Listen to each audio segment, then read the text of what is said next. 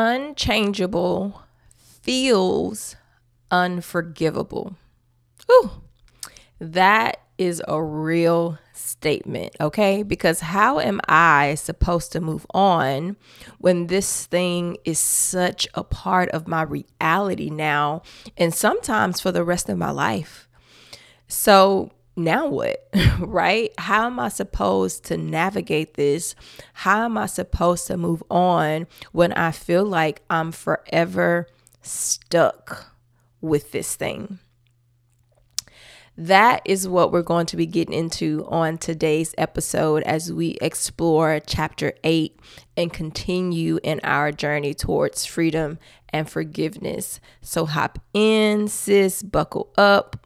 We are about to go for a really good ride.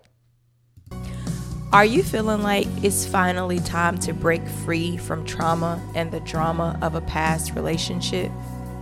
Do you find yourself searching for scriptures and sermons for ways to heal from past pain and forgive those who gave it? Are you hoping that someday you'll finally have the clarity you need to move on with your life? Well, you have found the right place. In this podcast, you're going to find clarity, sis. You're going to gain confidence. You're going to find new strength. And that's all going to be done through scripture, tips, resources, and coaching so that you can start to live a more fulfilling life. Grab your journal, sis. Let's get to work.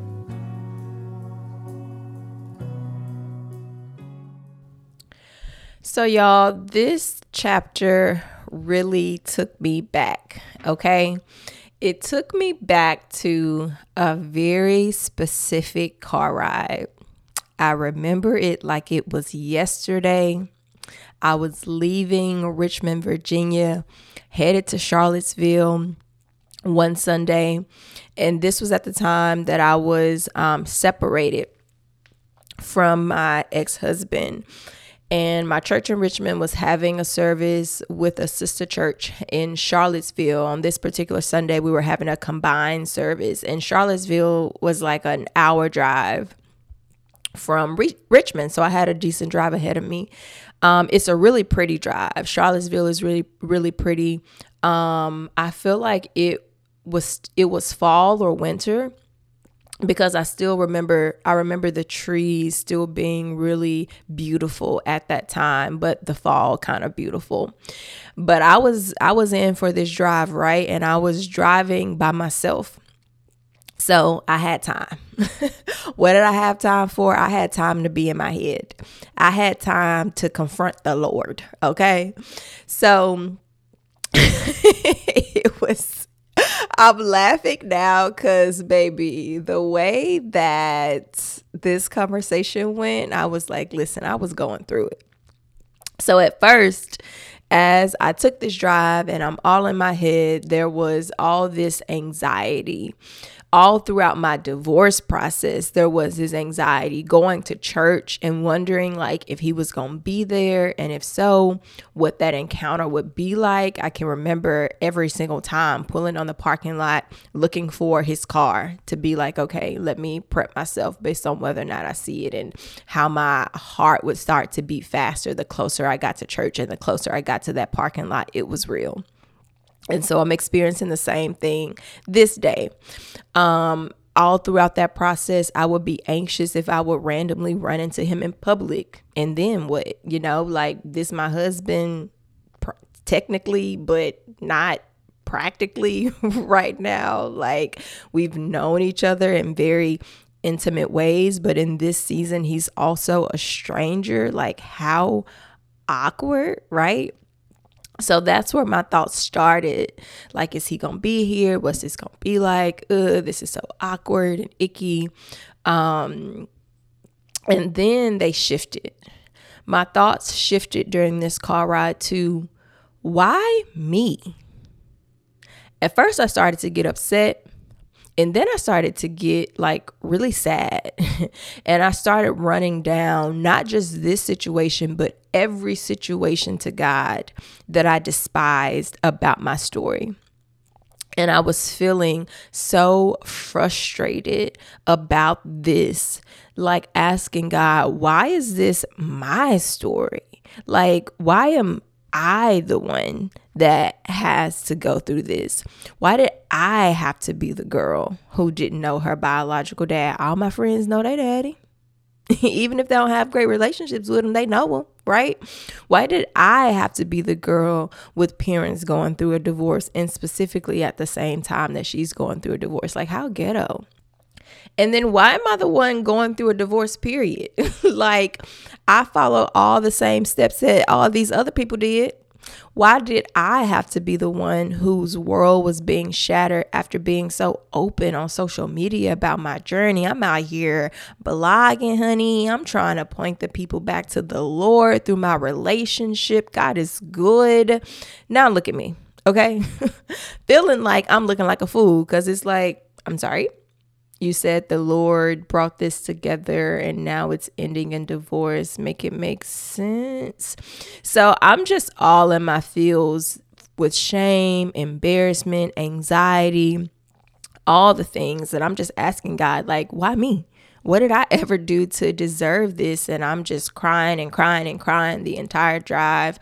And this is literally the conversation I'm having with him as I'm driving, and the tears are streaming down my face. And it was just another hard day in this season of being separated. It was just a hard day.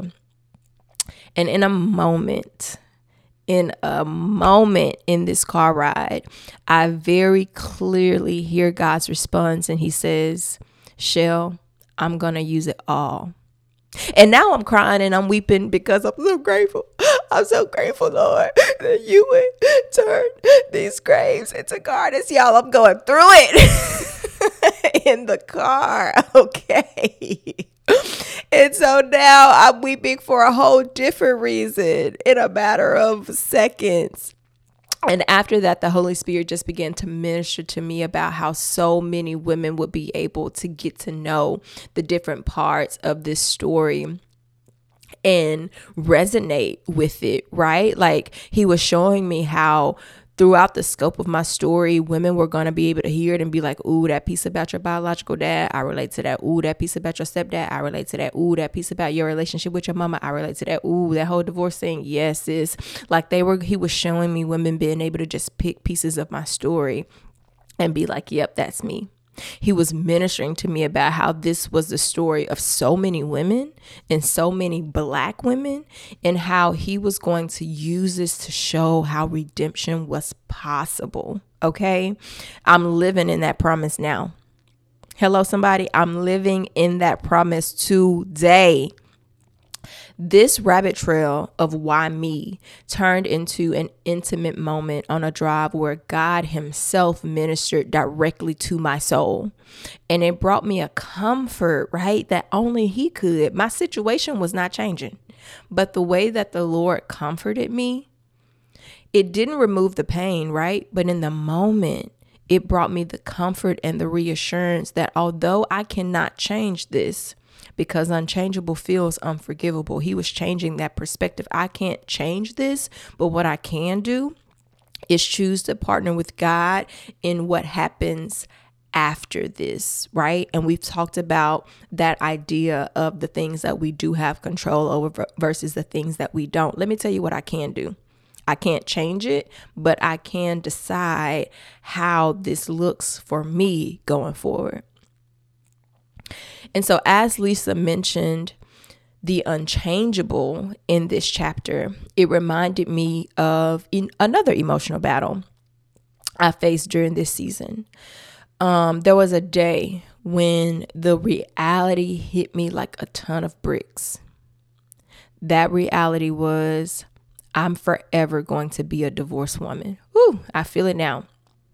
I'm forever going to be divorced. Like, even if I remarry, I'll always bear the title of divorce, because even when I get married again, now I bear the title of remarried, right? Not just married. It felt like wearing the scarlet letter. It felt like the thing I would never be able to get rid of. It felt like the scar that I couldn't clean and make it go away, right? I could never get away from this. It felt like it would haunt me the rest of my life. And I was just like, Lord, now every man I meet, I'm gonna have to tell them I've been married before. How is that gonna go over? Like, it was just ghetto. Okay. And so, as I thought about this and reflected on this, in that first year or so following this season, it did feel like it haunted me. Okay. Like, my old name was popping up everywhere. Like that little arcade game where you have to bop the heads that's coming up. That's how my old last name felt. Like, baby, why? The name just keep coming up and I back it back down. Like, change that. I change it with one company, then get another piece of mail, and it's coming up again and again and again and again. And eventually I just started throwing mail away that had my former last name on it, because I was like, clearly this ain't important.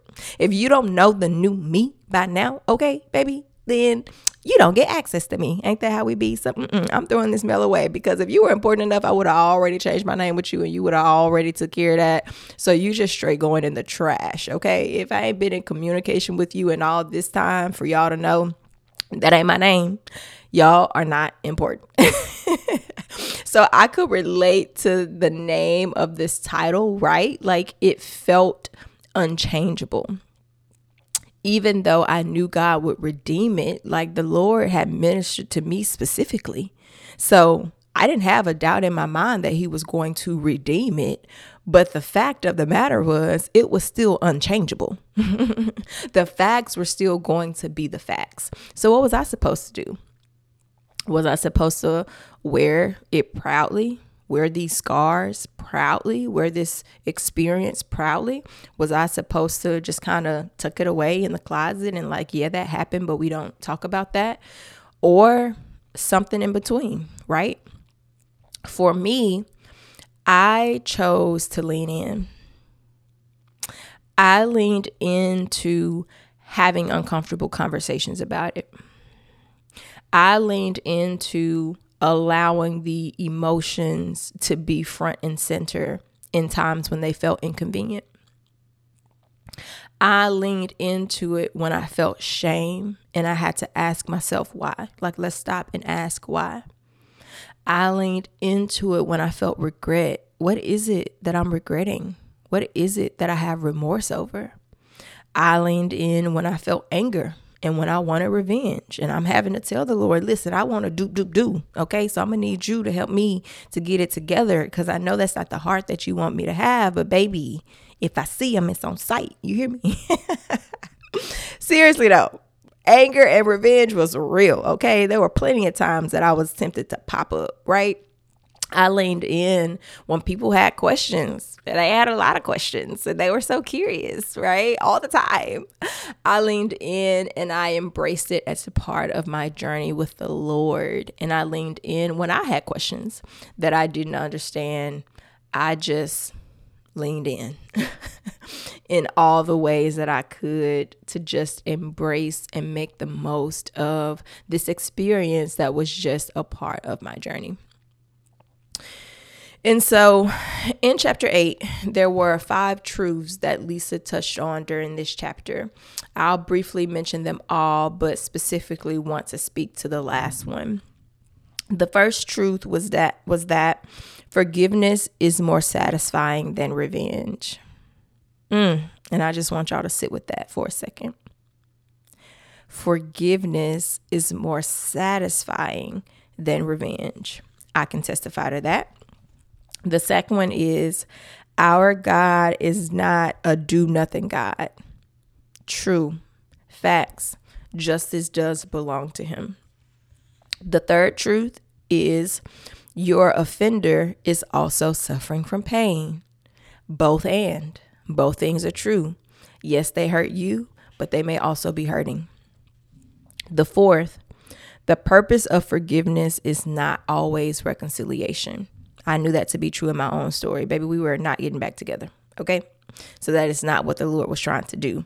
But that didn't stop the forgiveness and being able to move on and move forward from it.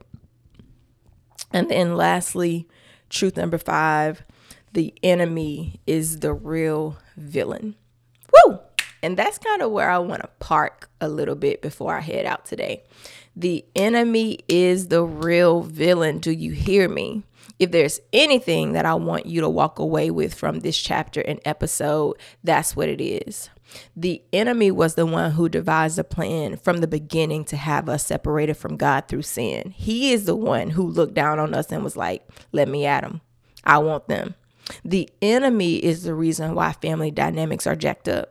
And so therefore, the enemy is the reason why we experience things that cause us to do harmful things to other people. See how I just made that about us and not just the person who hurt you, right? Like we all guilty of doing harmful things to other people because we're all sinful. We all fall short. We're all on a journey where we're waging war against an enemy. If you're a Christian, you are on a journey where you are fighting a war. You're waging war against an enemy. And let me tell you, the enemy has a plan for how he'd want you to respond to this too, right? 1 Peter 5:8 says, stay alert. Watch out for your great enemy, the devil. He prowls around like a roaring lion looking for someone to devour. Do you hear me? A roaring lion? Baby, he's hungry. He out for meat. He out for you. Stay alert. He's out there looking, seeking to devour you. Come on, y'all. He'd love for you to stay stuck. He'd love for you to stay closed off. He'd love for your heart to grow hard. He'd love for you to not hope again. He'd love for you to not love again. He'd love for you to do away with community and relationships. Hello? He'd love for you to keep playing what happened over and over in your mind.